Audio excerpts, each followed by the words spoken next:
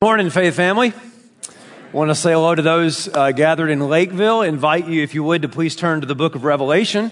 This morning, I'd like to show you how snow in October is a sign of the apocalypse, and I'm quite convinced that's the case. I'm joking. Turn to the book of Hebrews. This morning, we're continuing our series called No Going Back. We've been doing this now several weeks. If you're new with us, we're in a book that's all about, those times in life where you just feel like, I don't know that I can get through this day. I don't know that I can get through this week. It's just hard to keep moving forward in faith. And this book is written to encourage us and challenge us that no matter what you're going through, there is no going back. Right, you must move forward and press on in your faith in Jesus Christ. And so we'll pick it up in chapter 4 here in just a moment. While you're turning there, I've kind of put before our faith family an end of the year goal, as we're going to be sending around 35 people to Guatemala the end of November and the 1st of December to build 6 homes for families in need. We've put forward a goal of $50,000. I'm excited to say that we are halfway there, and I'm so thankful for your participation in that and want to encourage you to kind of finish out that goal over the next few weeks. You can give to Project Casas, and that will go directly to the building of those homes. And we're going to celebrate that together as a faith family at the end of the year. So encourage your support in that if you would. Well, let's pick it up here in Hebrews 4 in verse 14 is where we left off a couple of weeks ago. And so if you're able to stand in all of our locations, would you please do so as we honor the reading of God's word. Hebrews 4, verse 14. Says, since then we have a great high priest who has passed through the heavens, Jesus, the Son of God. Let us hold fast our confession. For we do not have a high priest who's unable to sympathize with our weaknesses. No, we have one who in every respect has been tempted as we are, yet without sin. Let us then with confidence draw near to the throne of grace that we may receive mercy and find grace to help in time of need. For every high priest chosen from among men is appointed to act on behalf of men in relation to God, to offer gifts and sacrifices for sins. He can deal gently with the ignorant and the wayward, since he himself is beset with weakness. Because of this, he's obligated to offer sacrifice for his own sins, just as he does for those of the people. And no one takes this honor for himself, but only when called by God, just as Aaron was. So also Christ did not exalt himself to be made a high priest, but was appointed by him who said to him, "You are my son. Today I have begotten you." As he says also in another place, "You're a priest forever after the order of Melchizedek." In the days of his flesh, Jesus offered up prayers and supplications with loud cries and tears to him who was able to save him from death. And he was heard because of his reverence. Although he was a son, he learned obedience through what he suffered. And being made perfect, he became the source of eternal salvation to all who obey him, being designated by God a high priest after the order of Melchizedek. This is God's word. Would you pray for me and with me as we ask God to come and talk to us through his word? Let's pray. Father, thanks for the time to be together this morning. It is a joy to worship you with your people. The songs that have been sung, the time together of fellowship, the prayers, it's good for our soul. And now is a very important time where we hear from you, from your word. And Lord, I just pray that these would not be my words, but that I would be faithful to your word and that you would speak to us. So meet us here, we pray, in Jesus' name. And God's people said, amen. Amen. You may be seated. He was 12 years old, and he'd always dreamed of going to the circus. So you can imagine the boy's delight when one day he was walking around town and he noticed a poster that was advertising that the circus was coming in 1 week. The boy ran home as fast as he could. He begged his dad if he could have the money to go and be able to go to the circus. His father didn't have a lot of money, but he couldn't deny the excitement that was in his son's eyes. He told his son, if you finish your chores early this week, I'll make sure you have the money to go. The boy worked hard all week long. He got his chores done, and Saturday morning came. He came down the steps in his favorite outfit. His father met him and handed him the money, kissed him on the forehead, and like a lightning bolt, he shot out the door. It was almost as though his feet never even touched the ground. He was just walking on air as he headed towards the town. He was so excited to see the circus. When he got to town, he noticed the crowd was already starting to form. The streets were being lined up with people. He worked his way to the front of the crowd, and there it was. His eyes big as saucers as he saw the circus parade going through the town. He watched the elephants as they passed, the caged animals, the marching band, the clowns all dressed in their colors, and he stood there with such amazement and then watched them all disappear into the tent. And what happened next was unfortunate. The boy took his money, handed it to one of the circus workers, turned, and went home. It wasn't because he was unhappy with what he had just seen. It wasn't because he was disappointed in any way. He hadn't lost interest in the circus. He simply didn't know that he could go in. He had mistaken the parade for the actual circus. And there he was with the opportunity to go in and never did. Now, Faith Family, that's a simple story, but it illustrates a common experience, an experience that I am afraid far too often we experience. Namely, that you and I, listen, are surrounded by opportunities to experience the fullness of something, and yet often we never do. We're surrounded with opportunities to experience the fullness of something, but we often never do. For instance, it's that feeling when you leave vacation and you know there was so much more you could have experienced. There were things left to do. Some of you look back on a relationship and you wish you'd have spent more time together. You wish you'd have loved more. Others of you own a piece of technology and you don't have a clue how to use that thing. You don't utilize half its capacity. Others of you have that moment where you look in the mirror and it's a moment of honesty and you say, there has to be more to life than this. Every one of us in some way is just like that little boy in this sense. We have access, we have opportunity, but we do not enter in. Now look at me. That's unfortunate when it comes to technology or vacations. That's tragic when it comes to God. To have access to God's grace, access to God's throne, access to God's presence, access to God, and you don't enter in. Opportunity to draw near to the holy God, and you don't. That's a tragedy. And it's exactly what these Hebrew Christians are at risk of doing. You remember the context. These Hebrew Christians are suffering for their faith. Life is hard. Life is difficult. And they think it would just be a lot easier if we'd go back to Judaism, those old ways, and forsake our confession of Christ. The author is saying through 4 chapters, no, don't you even think about that. And he gives them reason after reason why in light of Christ there is no going back. And now, in the passage that we just read a few moments ago, the author wants to make this point clear. If you go back, you won't enter in. If you go back, you won't enter in. Notice the main command here in chapter 4, verse 16.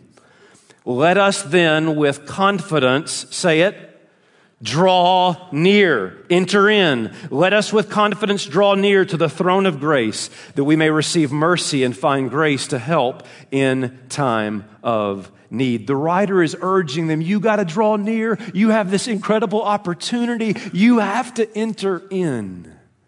Now, this is a theme that the author will pick up again later in the book. Let me show you this quickly. Hebrews 10, verse 19. Notice some of the similar themes here. Therefore, brother, since we have confidence to enter the holy places by the blood of Jesus, by the new and living way that he opened for us through the curtain, that is, through his flesh. Since we have a great priest over the house of God, let us draw near with a true heart and full assurance of faith, with our hearts sprinkled clean from an evil conscience, our bodies washed with pure water. Let us hold fast the confession of our hope without wavering, for he who promised is faithful. Here's what he's saying. Lakeville, everybody, you got an opportunity, Christian. Do you understand the access that you have? Do you realize the opportunity? And I'm just not talking about these Christians. I'm talking about these Christians. The opportunity before you is that you can draw near to God and receive the grace you need to move forward in faith. But if you go back, you won't enter in. And part of the reason why they're struggling here is because they've lost their confidence. Have you ever lost your confidence? Have you ever been beaten up so much by life that you really struggle with confidence? That's what's happened here. And so what the author is going to do, and what my aim is this morning as your pastor, is to fill you with confidence in Christ, that you might move forward in faith. Now, he does that, listen, by comparing what they're going back to what they have in Jesus. And he starts by talking about a system that is the old priesthood that gives no confidence at all. Now, this is part of the struggle of the book of Hebrews. It's going to get down in the weeds of things that we're not familiar with on a daily basis. And he's going to talk about the Old Testament priesthood. So let me just briefly explain what the Old Testament priesthood was and how the author is going to say, you think you're struggling with confidence now, you go back to that, you definitely won't have any confidence. You see, in the Old Testament, if you were to worship, you would go to what was called the tabernacle. You with me? And the tabernacle was divided in three parts. There was the outer court where any Jewish person could go. There was the holy place where only the priests could go. And then there was the Holy of Holies. And in the Holy of Holies, only the high priest, one day a year, the Day of Atonement, was allowed to enter in. Well, it's in the Holy of Holies where the presence of God would dwell. In other words, to the average Hebrew, pretty much everybody except for the high priest, God's presence was something you didn't have access to. You couldn't enter in. And the reason you couldn't enter in is because, as we even know today, your sins have separated you from God. And so because of this, God established a priesthood. It was temporary, but here's what the priesthood was. Hang with me. Chapter 5, verse 1. For every high priest chosen from among men is appointed to act on behalf of men in relation to God. Underline that. And to offer gifts and sacrifices, underline that. There are two things specific in this priesthood. Since they could not enter in because of sin, here's what was a part of the priesthood. Number one is you had to have a representative. Because you couldn't go in, somebody had to go in for you. They had to, as the text says, represent men in relation to God.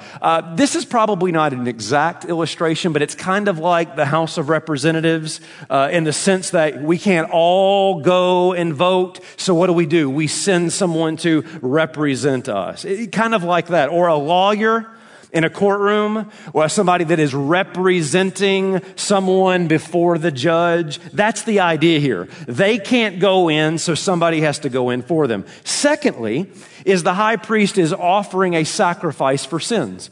They would take an animal, they would kill the animal because the wages of sin is, talk to me, the wages of sin is death. And so they would offer a sacrifice for their sins. Now, I'm not going to go into any more detail on that because it will happen later in the book. Here's the point I want to make because it's the point of this passage. That system gives you no confidence. No confidence at all. And here's why. 2 reasons. Number 1, because the high priest was a sinner. The text says so. Look at verse 2. He can deal gently with the ignorant and wayward, since he himself is a num-num. That's what my Bible says. Verse 3. Because of this, he's obligated to offer sacrifice for his own sins, just as for those of the people. In other words, how are you, a sinner, going to have any confidence when your representative is a sinner? That doesn't help you sleep at night. They're just as much of a num-num as you are. They're just as weak as you are. They have to offer a sacrifice for themselves. You're not going to have any confidence that way. Secondly, the reason why I won't give you confidence is because the sacrifice that they're offering is not sufficient. It's temporary. It'll get you through another year. It'll get you through another week, but it doesn't give you anything permanent. The author of Hebrews will say so later in the book. Look at Hebrews 10 and verse 1. For since the law has but a shadow of the good things to come, instead of the true form of these realities, it can never, by the same sacrifices that are continually offered every year, make perfect those who draw near. Otherwise, would they not have ceased to be offered? If it was done, wouldn't they stop? Since the worshipers, having been cleansed, would no longer have a consciousness of sins. But in these sacrifices, there is a reminder of sins every year. For it is, talk to me. It is, talk to me. Lakeville, you with me? It is impossible for the blood of bulls and goats to take away sins. Here's the point the author is making. Notice it on the screen. The sacrifices never stopped because the sacrifices couldn't save. So in other words, here was the system that was put in place. We've talked about that. Here's what was established, and here's the result of it. It still left you wanting more. You do it again, and then you do it again, and then you do it again, and then again the next year. And it was always happening continually because it wasn't final. Now, imagine that's all you had. Imagine that you wanted God. You wanted access to God so much, and yet it didn't matter what you do, you couldn't have it. Imagine that no matter what you did in life, you never could find blessed assurance. Well, my friends, that's not just what happened in the Old Testament. That's what's happening now.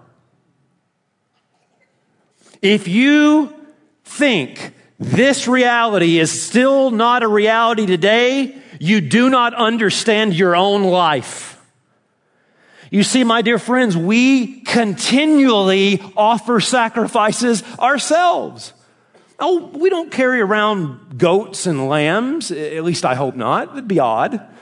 No one brought that to church today, but make no mistake about it, you offer up sacrifices all the time. If I give more, if I do enough, if I try harder, then God will love me. If you don't believe it, you ask people, do you think you're going to go to heaven? Most people, if they believe in such, will say, yeah, I think I'm going to go to heaven. And you ask, why do you think you're going to go to heaven? And they'll say something like, because I think I'm pretty good. Or I'm better than so-and-so. The way the human mind thinks is this. This is our default position. We think the key to getting in is giving enough. We do that all the time. All the time. And that is why we busy ourselves all week long in temples made with hands. And it's why, secondly, I know that this is a reality. Many of you lack spiritual confidence. Somebody say, come on, preacher. We lack spiritual confidence. Now, I believe that we're a gospel-centered church. Do you agree? I mean, we're not perfect, but we try our best to point you to the gospel every single week. And yet I know that many of you, even with all the gospel emphasis, still struggle on Monday morning or Wednesday night or at some point with this. Does God really love me? I mean, does he really love me? And do you know why I feel I'm on good grounds to say that? This may encourage you or deeply discourage you because I struggle with that. And I'm a gospel preacher. And yet there are those moments when you have to actually apply what you amen. The danger for us, Faith Family, is we think the phrase, it is finished, is something to amen rather than apply. And if I say, it is finished in Jesus, it is preacher. But do you apply that Wednesday morning? When you thought that thing, you did that thing, you experienced that, and you feel like, I don't think there's any way God could love me now. I'm telling you, there are lots of people here today that are struggling with spiritual confidence, which, by the way, is why you keep offering sacrifices. And here's the danger. You with me, Faith Family? Here's the danger. A lack of spiritual confidence will eventually bring a sinful collapse. In other words, you will go back because you're not confident enough to move forward. Amen? You go back because you lost your confidence. Suffering smacked you in the face and you lost confidence either in yourself or in God. And the easy thing to do is go back. So you say, Pastor, how do I get that confidence to draw near? How do I get that confidence to enter in? Oh, I'm so glad you asked me that question. You do what the author's been trying to get you to do for 4 chapters now. You look to Jesus. That's what you do. You fix your eyes on the person of Christ. Look at chapter 4, verse 14. Since then, we have a great high priest who has passed through the heavens, Jesus, the Son of God. Let us hold fast our confession. In other words, listen, everybody right here, Lakeville, everybody, if all you had was your sacrifices of good deeds, if all you had was a representative to go on your behalf, if that's all you had, you'd have no basis of confidence, but you don't have that. You have Christ.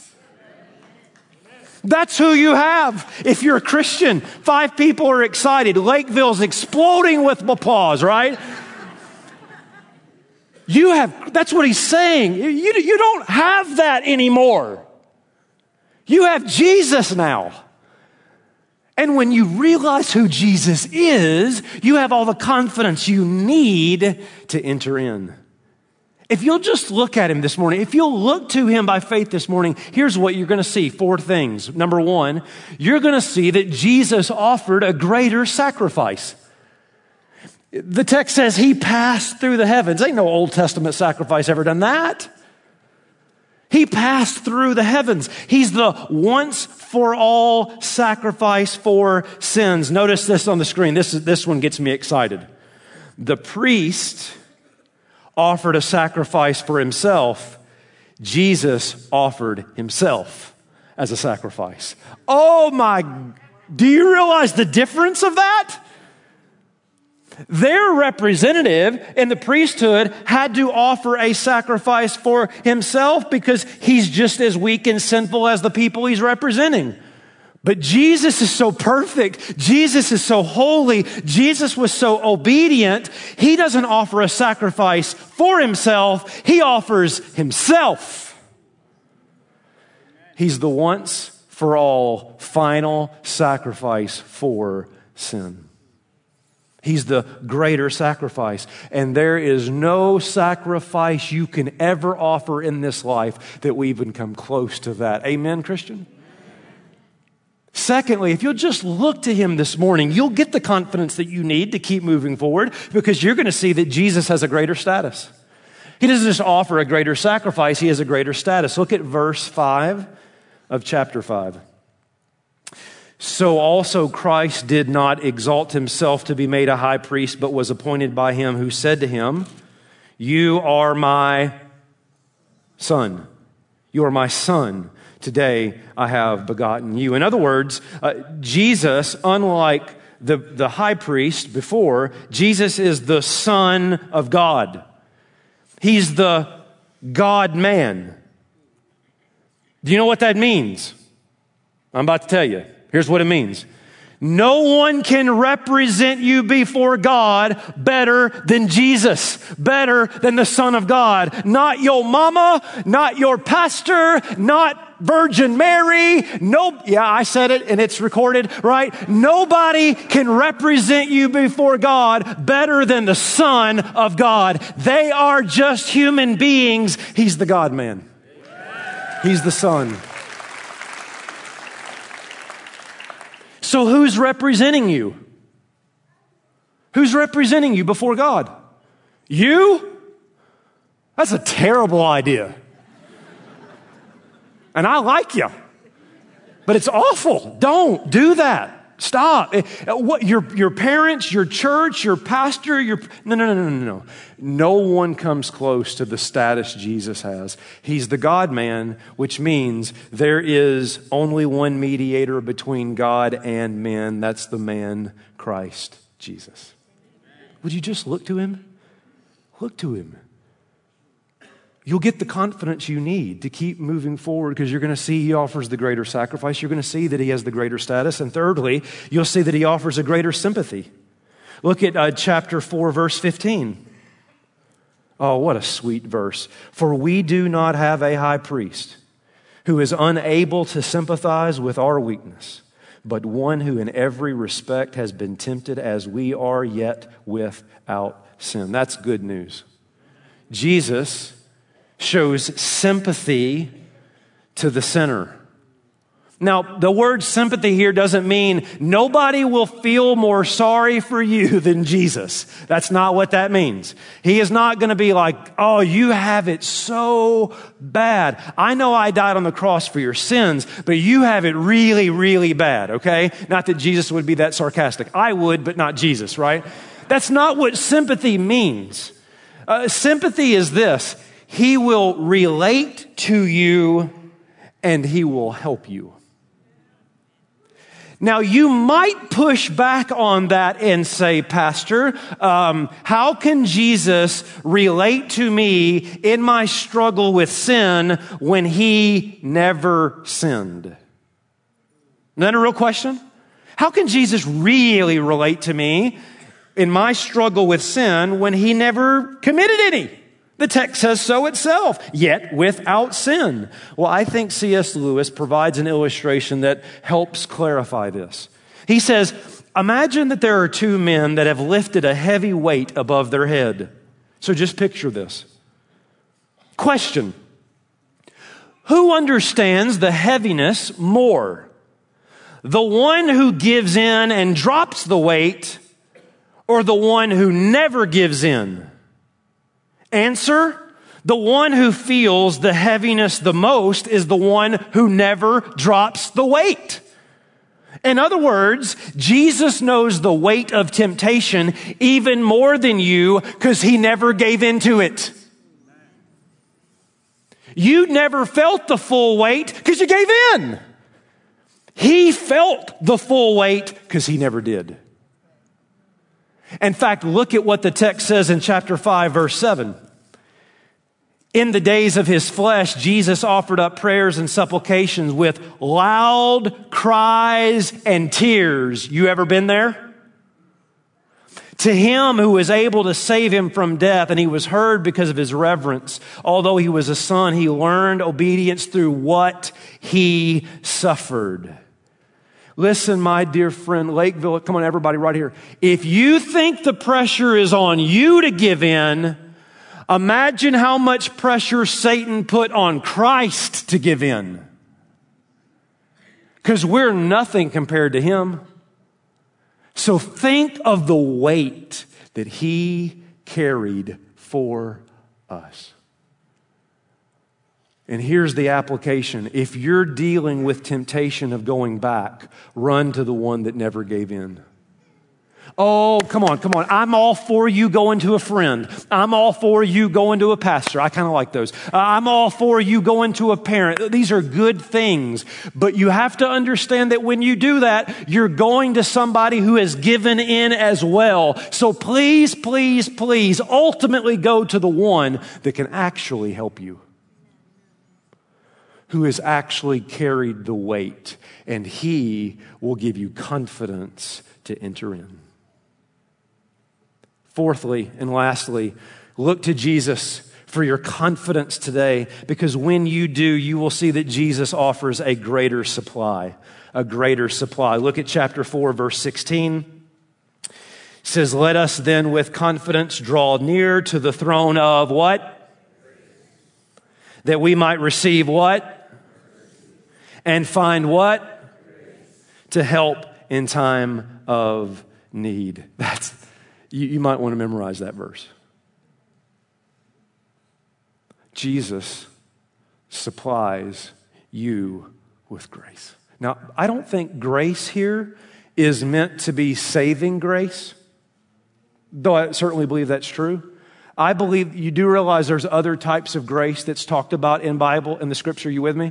Paul says, for instance, I labored more than them all, but not I. It was the grace of God in me. In other words, grace is not just a saving grace, it's an enduring grace. It's what gives you strength in weakness. So everybody zone in right here.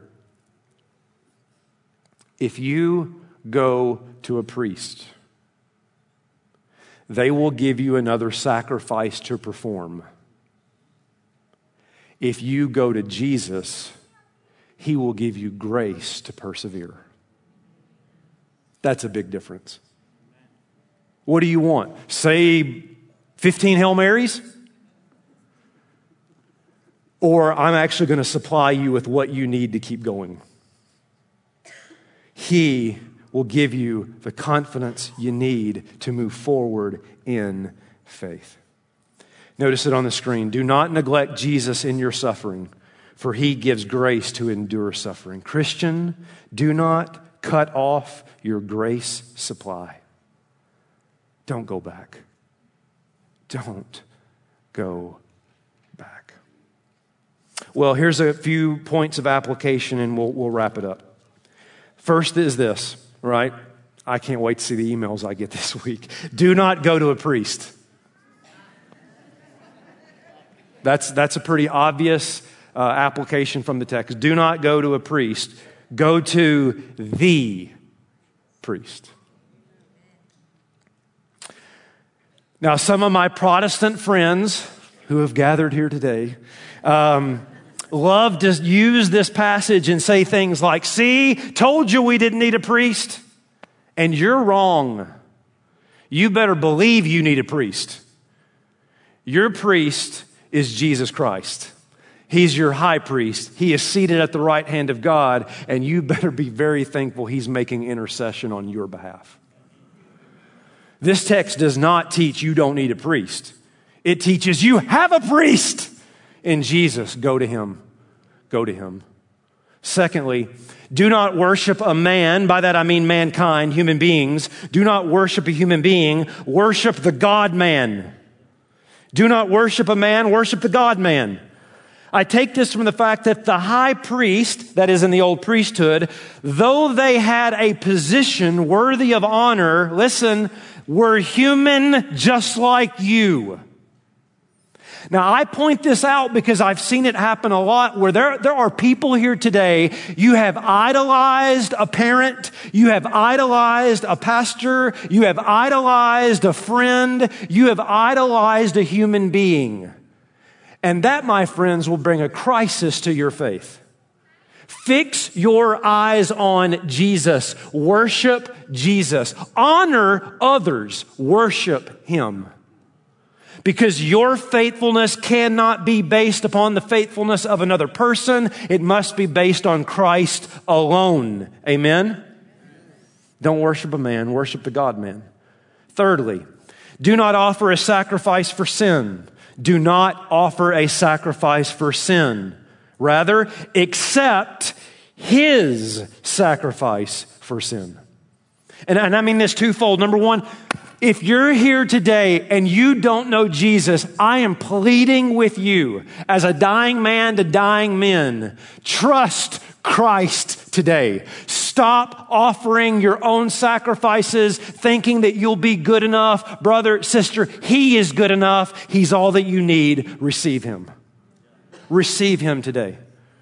Others of you, you're Christians, and what I mean by this is move out of just the amening, it is finished, into applying, it is finished. Where you don't have to walk around every day to your family, your job, your school, constantly offering, was this good enough? Was this good enough? Did I please you today? And you just rest in the fact that it's finished. You've accepted His sacrifice rather than offering up your own, because the Christian life is not intended to be a sacrifice for sin. It's intended to be a sacrifice of worship. That'll preach. Your life, Christian, is to be a sacrifice, yes, but of worship, not for sin. Not to get forgiveness, but because you're forgiven. That's a radical change in the way you think about your life. Lastly, is do not, and this is really the aim of the passage, do not live in condemnation of sin. And that's where some of you are today. You've lost all confidence. Rather, live in the confidence of the Savior. Don't live in the condemnation of sin, live in the confidence of the Savior. You say, yeah, Pastor, but I've done this and I've done that and I've gone here and I've this and I've that and here's what I want to say. For heaven's sake, realize it's not about you. Here's my counsel to you. Stop it. Stop saying, but what I've done, and start saying, look at what He's done. That's the point. This isn't based on you, praise God. It's based on Him. And if this is just about what you've done, it's always going to be condemnation. But once it becomes about what He has done, then it's about confidence in Christ. And that'll change your life. Because at the end of the day, it ain't about you, it's about who's representing you. Write that down. It ain't about you, it's about who's representing you. Because, honey, the song ain't Blessed Assurance, look what I've done. It's Blessed Assurance, Jesus is mine. That's confidence. Don't be like that little boy this morning. All caught up in the crowd, watching all the activities of church, even dropping in your money before you go home. Only the entire time to have had access and never entered in. Because just because you have the opportunity doesn't mean you take advantage of it, of the grace that's offered to you today. So I ask you, will you draw near? And you say, I can't, you don't know what I've done. And I say, you're right, but I know what He has done. And that, my friends, is all you need to have confidence to enter in. And all God's people said, amen. Amen. Let's pray together. Let's pray together. Father, thank you for this encouraging word. I know that there are people here today, maybe all of us in some way, that we've been beaten around so much that confidence begins to waver. And we just needed today to look to our Savior, to look at who He is and what He's done for us, that we might grow in confidence and be strengthened in Him so that we won't go back, but we'll press forward in faith. And so I pray for that person here that doesn't know you, they've never trusted you, they really think that they'll sacrifice enough. And they wonder why they lack confidence. And I just pray that today would be that day where they would say, enough is enough. I'm accepting that He's enough. That they would surrender by faith to Jesus. And others in this room to be built up as Christians, to press forward in faith because of who you are. God, just meet us here and strengthen us by your grace. Let us draw near to your throne. In Christ's name, amen.